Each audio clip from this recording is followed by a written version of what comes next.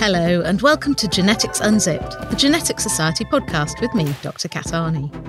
In this episode, supported by the Institute of Genetics and Cancer at the University of Edinburgh, I sit down with Professor Bob Hill to take a look at the story of our favourite gene. We've all got one, right? From six-toed cats to cyclops lambs, and of course its fabulous name, the sonic hedgehog gene has a fascinating history, as well as a whole bunch of interesting science behind it. It all started with a photo of a cat.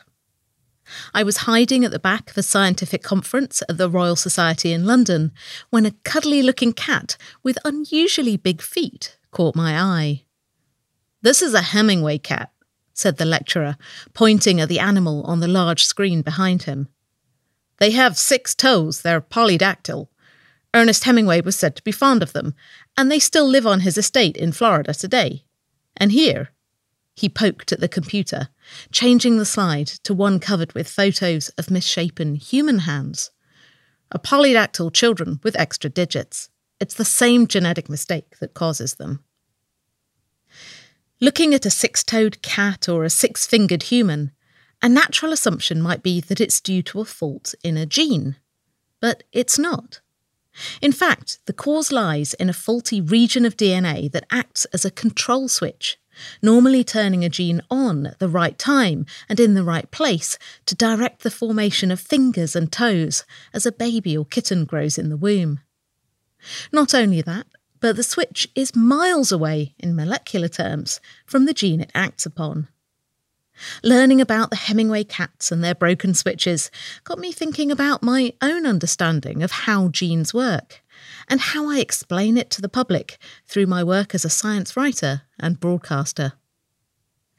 Now, if you've ever heard me give a talk about the wonders of genetics, you might well have heard that passage before.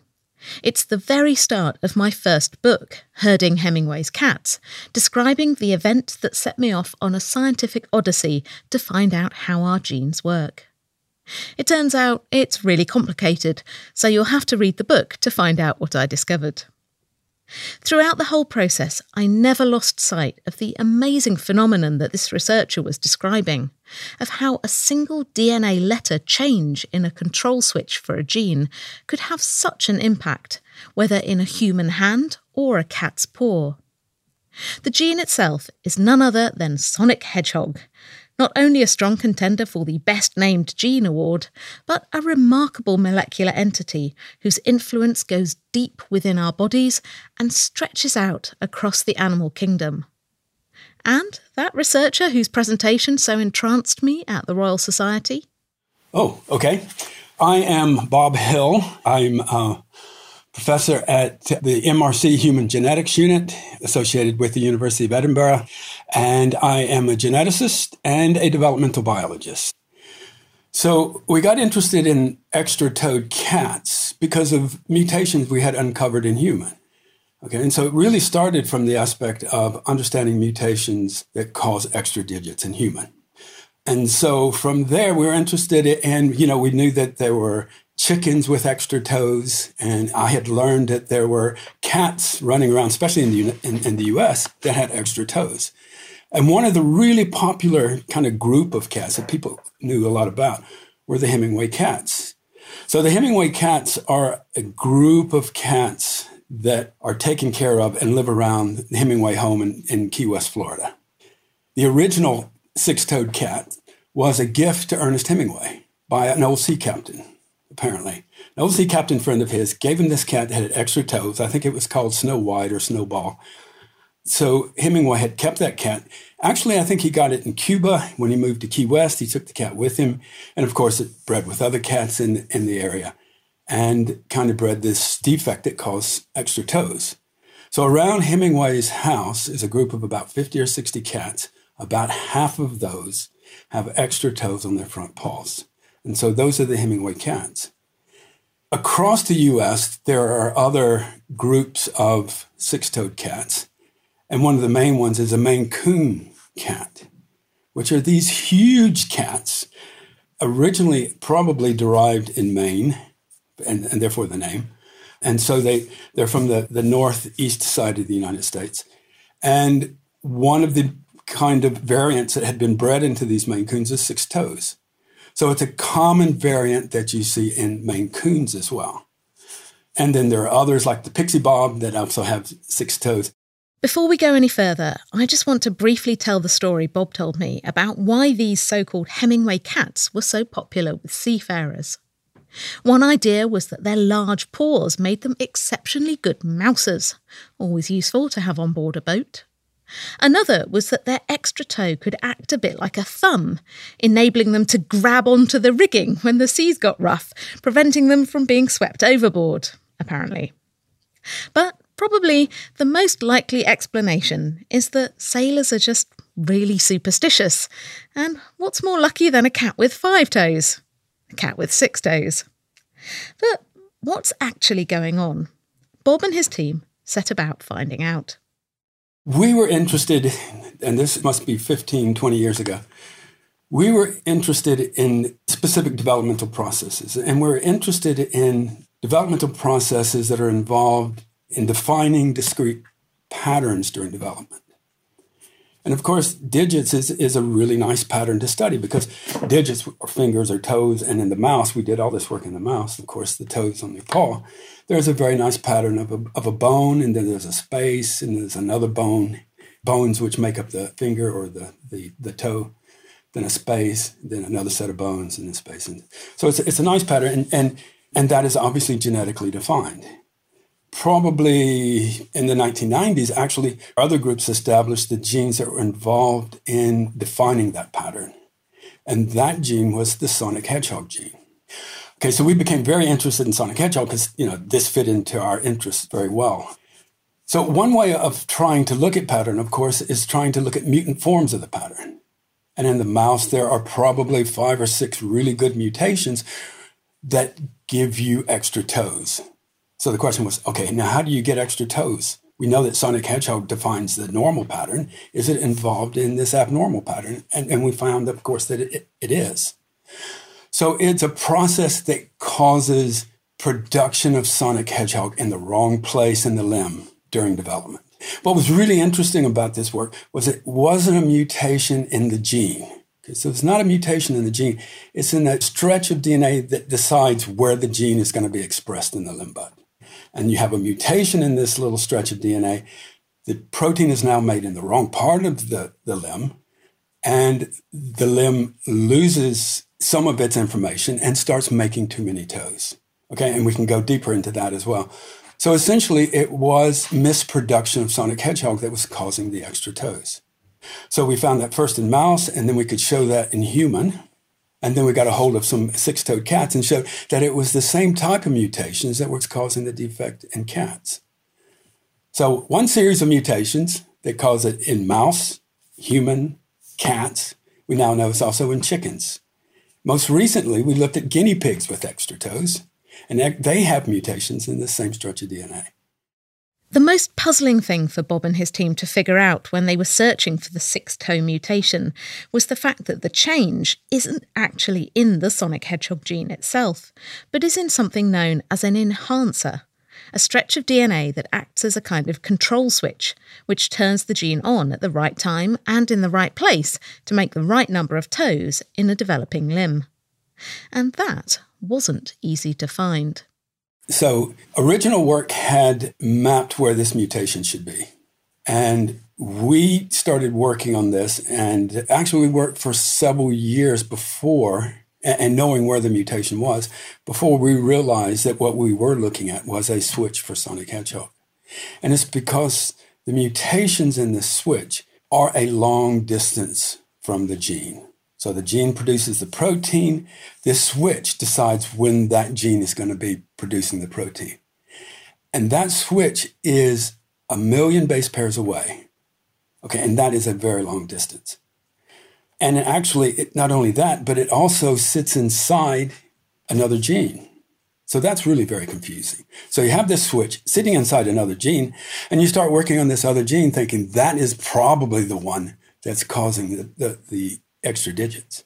And of course, it's not. So it's physically linked, but a very long distance.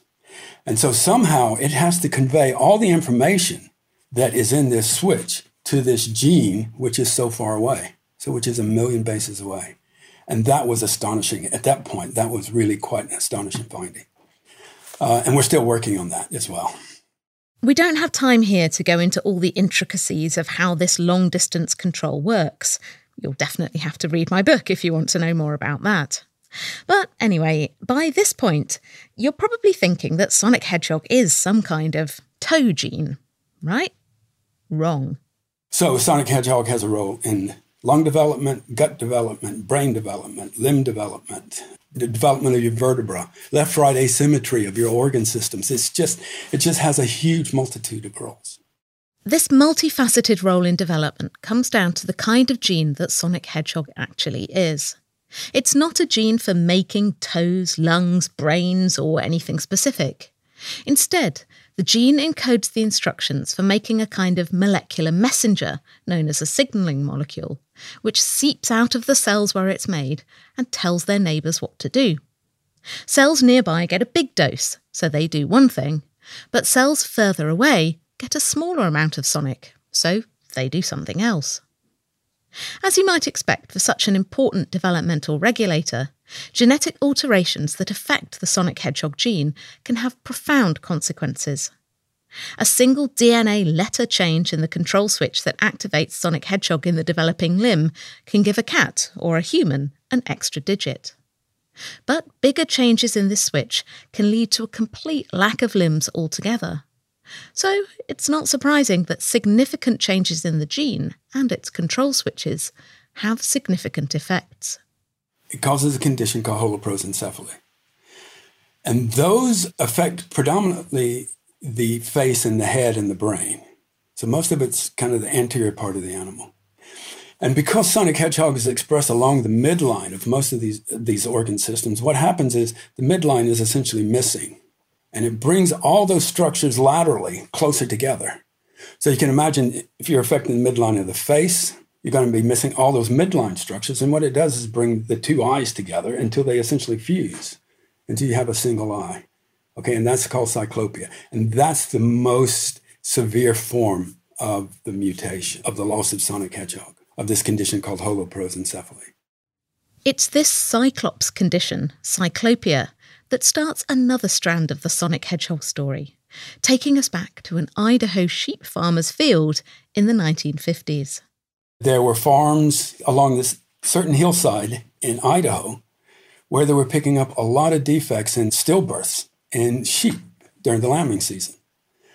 And the worst defects that they were seeing was cyclopia. So it's a really severe form of holoprosencephaly. And this, of course, before we had the molecular biology, we had the genetics. And the USDA decided to try to see if they could establish what was happening. And it turns out it was due to the fact that there was an abundance of this plant called a corn lily. And a corn lily makes tons of a molecule called cyclopamine, named obviously because it causes cyclopia. And the sheep were eating that. And it turns out, as we learned later, is that it's a block of Sonic Hedgehog function. We'll come back to why the discovery of chemicals that can interfere with Sonic Hedgehog are so useful a little later on. But first, we really need to address the elephant, or rather, the hedgehog in the room. Why on earth is this gene called Sonic Hedgehog in the first place?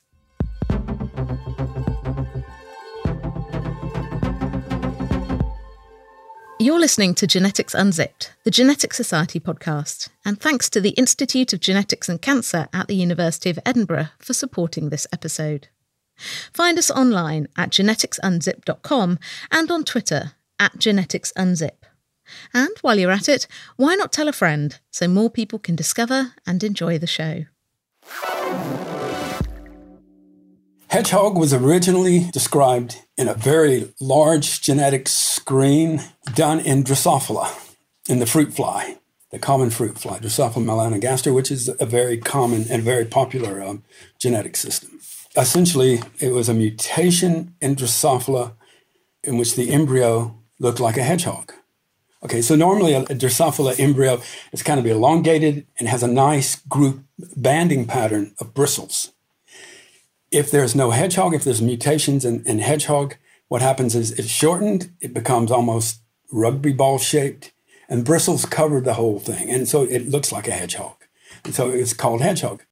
Once the hedgehog gene had been found in fruit flies, the hunt was on to see if it was in mammals too. It turns out that mice have 3 versions of the hedgehog gene. One became known as desert hedgehog, another was dubbed Indian hedgehog, and the third? About the same time, this new, at that point, what was a new computer game, Sonic the Hedgehog, had just come out. And they say in their paper that they named it Sonic Hedgehog based on this new computer game. So it's actually named after Sonic the Hedgehog, the computer game. But, we could have ended up with Hedgehog 1, 2, and 3, and that would have really been boring. So I would take silly over boring, I think, any day. We can thank Bob Riddle, one of the researchers who discovered the mammalian hedgehog genes, for this one, as he apparently spotted the infamous blue character in one of his daughter's comic books. And there's even a rather sweet, if possibly apocryphal story about one of Riddle's colleagues being taken aback by seeing that their new genetic discovery was so important that McDonald's had based a Happy Meal on it. While this moniker was amusing, it caused a lot of discussion in the genetics world about the implications of naming a gene with such profound impacts on human development after a cartoon character. So, as is the case with most of our genes, the human version of Sonic Hedgehog goes by the more staid initials SHH. The fact that we find Sonic Hedgehog, or versions of it, in everything from fruit flies to mice to sheep to humans tells us that it's probably pretty important, and that it has probably been around for a fair old while. The hedgehog function has been conserved from arthropods, so we're talking about insects, so from Drosophila, as I was talking about earlier, all the way up to human, all the way to mouse, human, to all the vertebrates. So it has a fundamental role in development in all of these animals. So it's been conserved for hundreds and hundreds of millions of years. So if we talk about fish, amphibians, reptiles and birds and mammals, it has a central role in development of all these and a very similar role in all of these classes of vertebrates. Where things get really interesting is when you realise that not only is Sonic Hedgehog doing the same kind of thing in all the organisms it's found in, but that the way it's controlled is highly conserved across species too. This goes deep. What's interesting is how you regulate the production of Sonic Hedgehog. And that's what's interesting in evolution. So you have this constant, really, which is the gene. But how you make that gene and where you make that gene in the embryo, that's what's important for evolution. And a really good example of that, and actually, there's 2 very good examples of this. So we were talking earlier about the enhancer that's responsible for fingers and toes. So this is the enhancer that turns on Sonic Hedgehog, that makes sure that Sonic Hedgehog is produced during limb development. That enhancer you find in fish. Okay, and of course, fish don't have fingers and toes.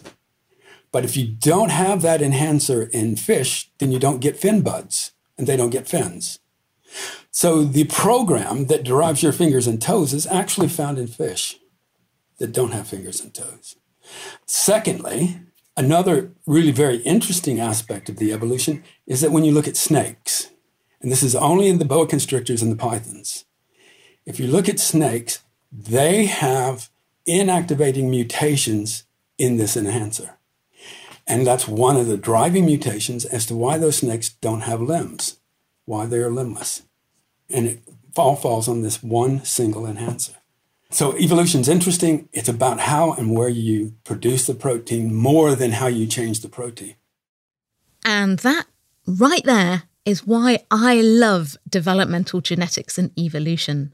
The same gene turned on in different times and places as an organism grows in the womb or in an egg or as a larva is playing a fundamental role in patterning body parts and has helped to shape species throughout evolution. And that leads to some pretty interesting experiments you can do thanks to genetic engineering if you start switching these bits up and mixing them across species. This is an experiment we've done and others have done. If you take that element out of the fish and replace the mouse element with that, you get normal fingers and toes. So from 400 million years ago, it has all the information it needs to give you fingers and toes, even though the fish doesn't have it. To me, that's amazing. And this leads us neatly on to another mix and match experiment that Bob and his team tried. Now, bats are weird. Bats are really neat animals. And of course, they have this highly specialized limb, which is a wing, quite different from a bird wing. And it really is kind of it's a highly modified forelimb. And so the bones that predominantly make up the wing are essentially from the toes. So just elongated toes and then the skin between them. What happens in bats when you look at Sonic Hedgehog is that they do something a bit different with Sonic. So if you look at their limb buds, Sonic Hedgehog comes on in the same place and at the same time as you would expect to see it in mouse, in the developing limb bud. Then it goes off, and then it comes back on. Okay, and so it comes on in a different place in the limb bud. So we were very interested in this. And then if you look at their enhancer that drives the limb expression, you find that there are some changes. There's about 14 different nucleotide changes in the bat enhancer compared to the mouse enhancer.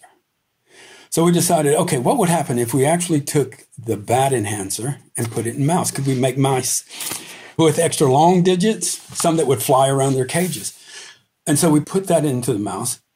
And what we did find was that we got the same pattern of expression as we got in the bat.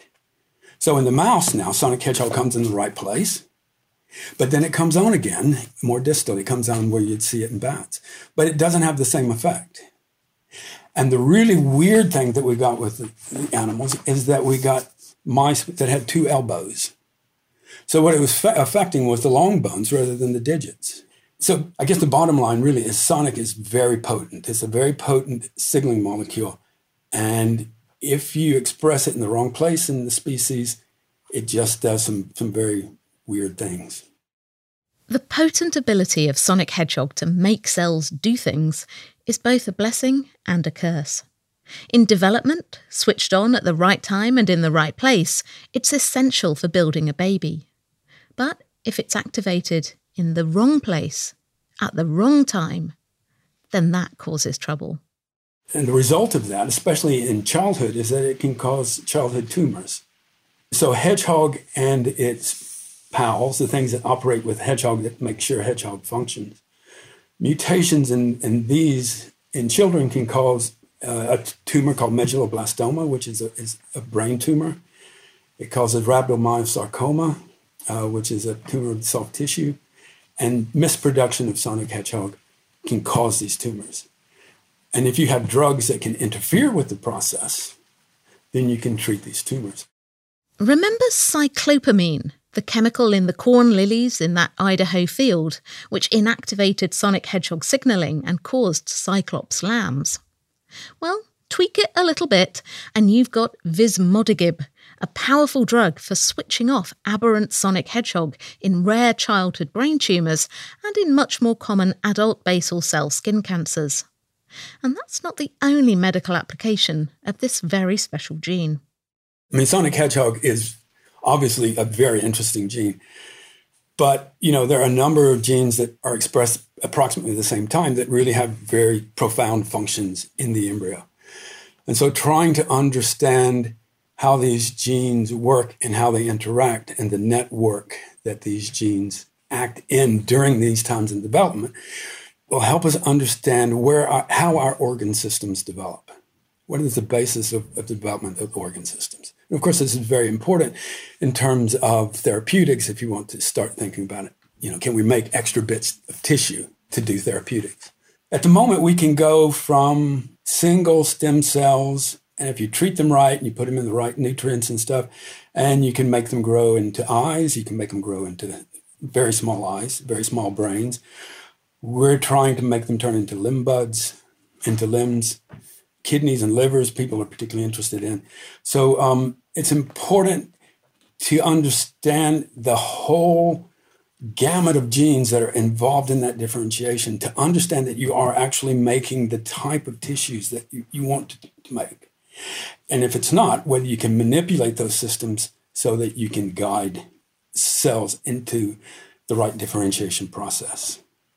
So it's important to understand the basis of early embryogenesis, of early development, to understand some of these processes. If we're ever going to go into the tissue replacement field, I think we need to understand the basis of what happens to cells. We've talked a lot about the sonic hedgehog gene and its impact, not just in medicine, but in development. But as we started to wrap up our conversation, I wanted to ask Bob about the impact on people with alterations in their sonic hedgehog gene, who are more common than you might think. So the percentage of people that are born with limb abnormalities is about 1 in a couple of hundred births, and probably with polydactyly, it's about 1 in 2,000. Okay, so it's a relatively frequent birth defect, having the extra digits. A lot of people who do have the extra digits have them removed. Okay, and so surgically they can be removed and they can be surgically fixed. Certainly so they're not unsightly and so it doesn't look strange. There is a family in Brazil. There was a BBC documentary on this family in which half the children, there's about 3 generations, and about half the children have extra digits. And they see this as a good thing because they're musicians. So they're showing one of the children who had the 6 fingers plays the guitar. So he's learning 6-finger picking rather than 5-finger picking, and so he can do more with the guitar than a normal person. One of the children likes to play the piano and has quite a reach across the keyboard. One plays soccer, plays football, and he has to have special gloves made for him. So he has an extra finger, and he feels this is an advantage. So there are some communities that see it as a good thing, and that it's good that they have extra digits. But the problem with some of the mutations that cause polydactyly is that it's not just a simple, you add an extra digit. And there can be other bone abnormalities, depending on the mutation, other more severe bone abnormalities that can't be fixed by the surgeon. And so in that case, they can be quite detrimental. Finally, I want to tell you about what happened one day when I was giving a public talk about the Hemingway cats and their genes, probably in a pub somewhere. A man called George Malinich came up afterwards and told me a wonderful story about his research with feral pigs in Papua New Guinea back in the 1980s. Some of them were polydactyl, born with extra toes like the Hemingway cats. Well, occasionally he would see what he described in his paper as autocephalic homozygous monsters. In other words, cyclops piglets. It sounded to me like a classic case of a sonic hedgehog mutation, so I put him in touch with Bob Hill to see if there were any samples available for DNA testing. Alas, George had unfortunately kept only 1 sample from the pigs, which had been boiled during the preservation process, making it unlikely that DNA could be successfully extracted. And because he hadn't been back to the island for several decades, it seemed unlikely that he'd be able to get another sample. So, if anyone out there knows a scientist on Papua New Guinea with access to a DNA sequencer and who fancies going to search for polydactyl pigs, please do drop me a line at podcast@geneticsunzip.com and we can try to solve this genetic mystery and, maybe get a paper out of it. If you are curious to know more about sonic hedgehog and how our genes work in general, then do check out my first book, Herding Hemingway's Cats, which is available in paperback, ebook and audiobook from all good bookstores, and the evil ones too. And you can also check out the short programme I made about this so-called Cyclops gene for my BBC Radio 4 series Ingenious. You can find the link in the page for this podcast at geneticsunzip.com. That's all for now. Thanks to Bob Hill from the MRC Human Genetics Unit within the Institute of Genetics and Cancer at the University of Edinburgh for chatting with me for a very, very long time about sonic hedgehog.